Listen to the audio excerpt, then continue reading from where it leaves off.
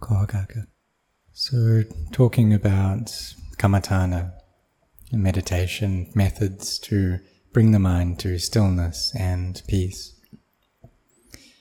That some of these we can use our wisdom to contemplate in order to do that. And so there's the ahare patikula sanya, the bringing up the perception of food as something which is disgusting or unclean. So we can contemplate where this food comes from, so the fruit and the vegetables, that these grow from the ground, and we need to put some fertilizer into the ground. And the plants, vegetables, the fruit, that's where they get their nutriment from and the minerals that they need. This comes from the soil, and the soil is something unclean, something disgusting. And then the food that has meat in it, all different kinds of meat, well, this is filled with blood. It's something that has kind of an unclean smell to it as well. And so we need to cook this meat well to get rid of that smell of uncleanliness. So we should contemplate all the food that we eat in this way, that these are unclean things. And then the mind will grow weary of it and dispel any delight or lust that it has, and able to come to peace. And so this is one meditation object that we can use. So when we've contemplated the food already, then we see how this body was able to grow due to the food that we put into it. And therefore this body too is something which is unclean. No matter how good the food may be, when we put it into the body, once it enters the mouth, it loses all its value. So we should contemplate like this in order to cut away any delight that we may have towards food. We can also contemplate the elements as well, the earth, water, the fire, the air, that comprise this body. And so we separate those elements out and see this body as it falls apart, disintegrates. And something which is very difficult to disintegrate, a part of this body which only decays with difficulty, is the bones. And they go from initially being white into being brown and then blacken. And so there was one rains retreat. I went to Lopburi province, and I contemplated very frequently a skeleton that was there in the monastery. There was one elderly monk who had passed away, and he gave his body and his skeleton as an offering for the cultivation of insight. So as I looked at his skeleton, then I could keep that image clearly with me in my mind, and then contemplate this body as just being a heap of elements, just a heap of earth. And when I did this, the mind was in a state of peace as well. And so if our minds are calm, then the contemplation is easy. But whatever the case, we need to put in our energy and our effort constantly into this. And as we do that, then one day peace will arise. So therefore, with our contemplation, this is something that we can do constantly. And we should always try to have mindfulness with us. So standing, walking, sitting, lying down, we should try to be very mindful, reciting Buddha or Dhammo or Sangho, or we can recite kesa, loma, naka, danta, tacho, hair of the head, hair of the body, nails, teeth, and skin. So we need one of these meditation phrases or words to recite in our hearts in order to compete against all of the emotions and sense impressions which come up. So, for example, the emotions towards the things that we find desirable. And if the mind is in a state of peace, then we'll be able to contemplate those things and understand them. If the mind is peaceful, we'll understand that this is the right way of practice, that this is correct. This path of practice of the mind, which isn't involved in liking or disliking towards any of these sense impressions. So we should contemplate this, and this is something that we need to train ourselves in as well. It's not that the mind will just go that way naturally of its own accord. We need to train it to do so. In order for it to reduce its delusion towards all of the senses, the sensory experiences that it comes upon. So in this path of practice, we should know a sense of enoughness with regards to what we eat, and also with our sleep and our speech as well. So just to speak little, to eat little, to sleep little, to awaken ourselves with effort. And this is even more so for monks and novices, those who wear the robes of a Buddhist monk, which are the victory banner of the Arahant. And we have a very good opportunity to be composed and restrained. We're able to speak just a little amount, or sometimes we can try out going without speaking at all, and just to eat a little bit. That if the mind is very scattered, then we should eat just a small amount. If there's a lot of food that we eat, then there can be a lot of desire and liking in the mind, and this causes the mind to be scattered and restless. But if we compose ourselves and restrain ourselves well, then the mind can settle into peace.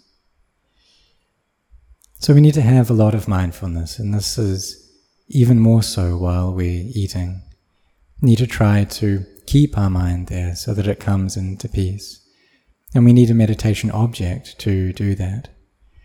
So one of the objects that we can use as monastics is that of this bringing up this perception of the filthy nature of food, or of the 32 parts of the body, or the 4 elements, that all of these are meditation objects that we can use.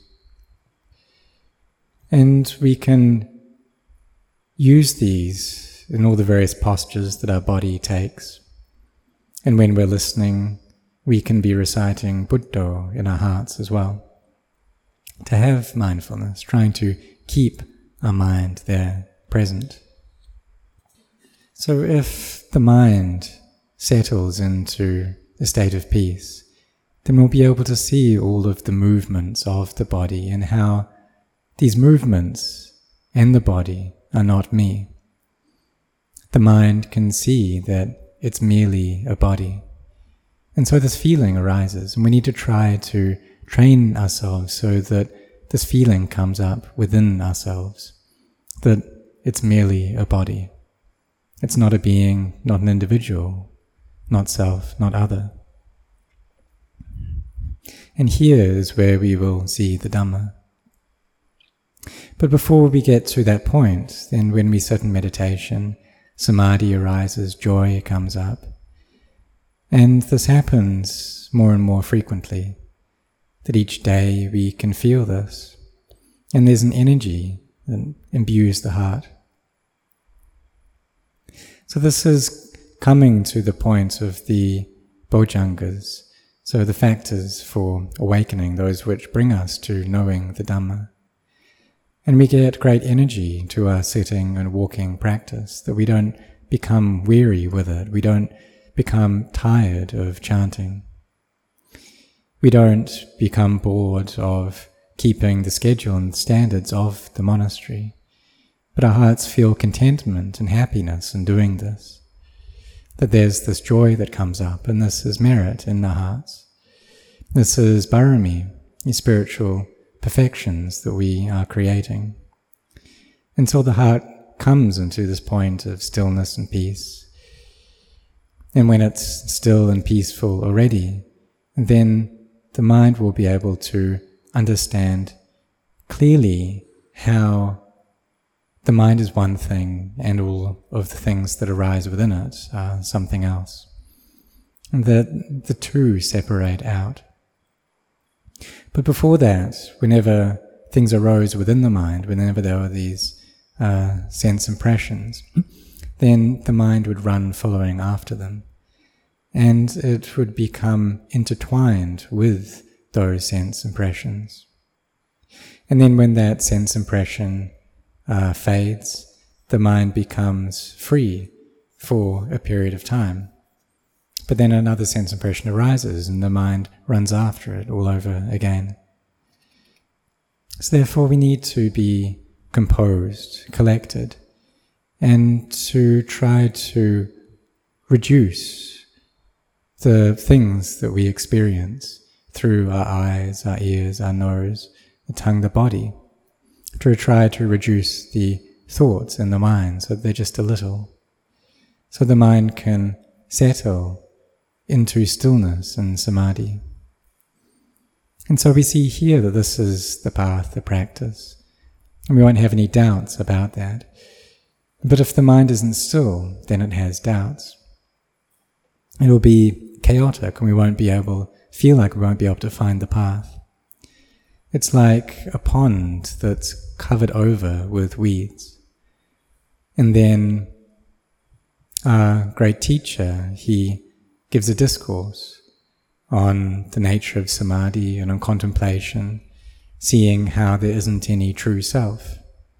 And then clarity and joy can arise within the mind.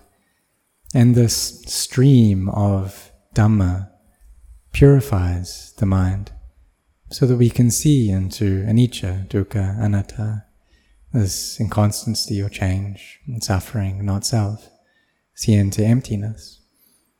But this is something that we need to train ourselves in as well. Because we have a goal. And in the beginning, the mind is quite chaotic. It has a lot of thoughts. It's very restless. And when it won't just stop thinking, it carries on going and going, then we need to chant a lot. We just need to carry on practicing until we get there. And it's not above our efforts.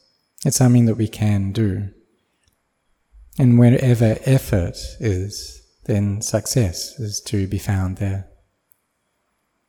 But it's normal that in our practice, in the beginning, and then we fall down and we pick ourselves up and we crawl along. And we need to endure a lot. But as we carry on going, then we feel a coolness in our hearts. There's calm and stillness and peace. So before we thought that in order to gain the stillness of samadhi, then we need to sit in meditation to do that. Or we need to do long periods of walking meditation for this to arise. But as we carry on, then that peace stays with us. Even when we're eating, even going on alms round, when we're sweeping, there's the stillness and calmness and coolness. And we see that, the suffering that I'm experiencing is steadily reducing. The greed, hatred, and delusion is steadily reducing. That before, when I met with something that I didn't like, then anger would come up very easily, but now that's getting less and less. Able to see how the mind is one thing and its objects are something else. And before, we thought that I am this anger is me. But in truth, it's just an object of the mind. It's just an aramana. It's just something that appears and something that we know for what it is in time. So in the beginning, we sit and there's peace there. And then as we go on, then that peace pervades through all of the postures that the body takes. And it can stay for a month, and then many, many months. And when it's in that state, then when we really do go to sit in meditation, then the peace and the stillness becomes even more profound. And it's easy to contemplate the body and see it as being something unattractive, and that's very obvious, that insight. See how the body, it's just full of blood and pus and urine. It's a bag of feces, a bag of bones. And we see that clearly. And when it's clear, then this joy arises. There's a stillness there in the heart. And that we become weary with these bodies and the lust for them goes. And then when we contemplate again, we contemplate this body as being a heap of earth, water, fire, and air, and then contemplate that again, and then we can reach emptiness. And so here this emptiness arises, and we can see emptiness. And it's like the mind will leave this world and go to another world. It will transcend this world. And we're beginning to see here how the body, it truly is anatta. It's truly not self. And before there was a clarity to this insight, but then that becomes clearer and clearer. And then the samadhi that arises is even stronger than it was before. The wisdom is even better than it was before. And even though we start to attach again, we have that samadhi there to protect the mind so that it doesn't become scattered. So when this happens, we see that this practice, it really does bear fruit. And then effort arises of its own accord. It's not something that we need to control or force ourselves to do, because the mind really wants to experience freedom from suffering. And so sila, samadhi, and panya, these all come together, and we see a Buddha there in the hearts, and the heart changes little by little. It's like we have many strands of rope which are binding our hearts. And as we cut each of those strands, then there's a feeling of spaciousness and freedom there in the heart. And the thing which binds our hearts is the sense of self. But when the path comes together in harmony, then we see clearly. And we see that the practice is like this, and it truly does give rise to results. So therefore, as monastics, we've got a very good opportunity to practice. And for the laity, you also have a good opportunity to practice. You can keep the 5 precepts, the 8 precepts. And as you carry on, one day, there will be this clear understanding and knowing of the Dhamma. And then from there, the practice just develops by itself. It's not something that's difficult. It becomes much easier. There aren't any doubts at that point. All there is progress, just moving forward. So may you set your heart on this.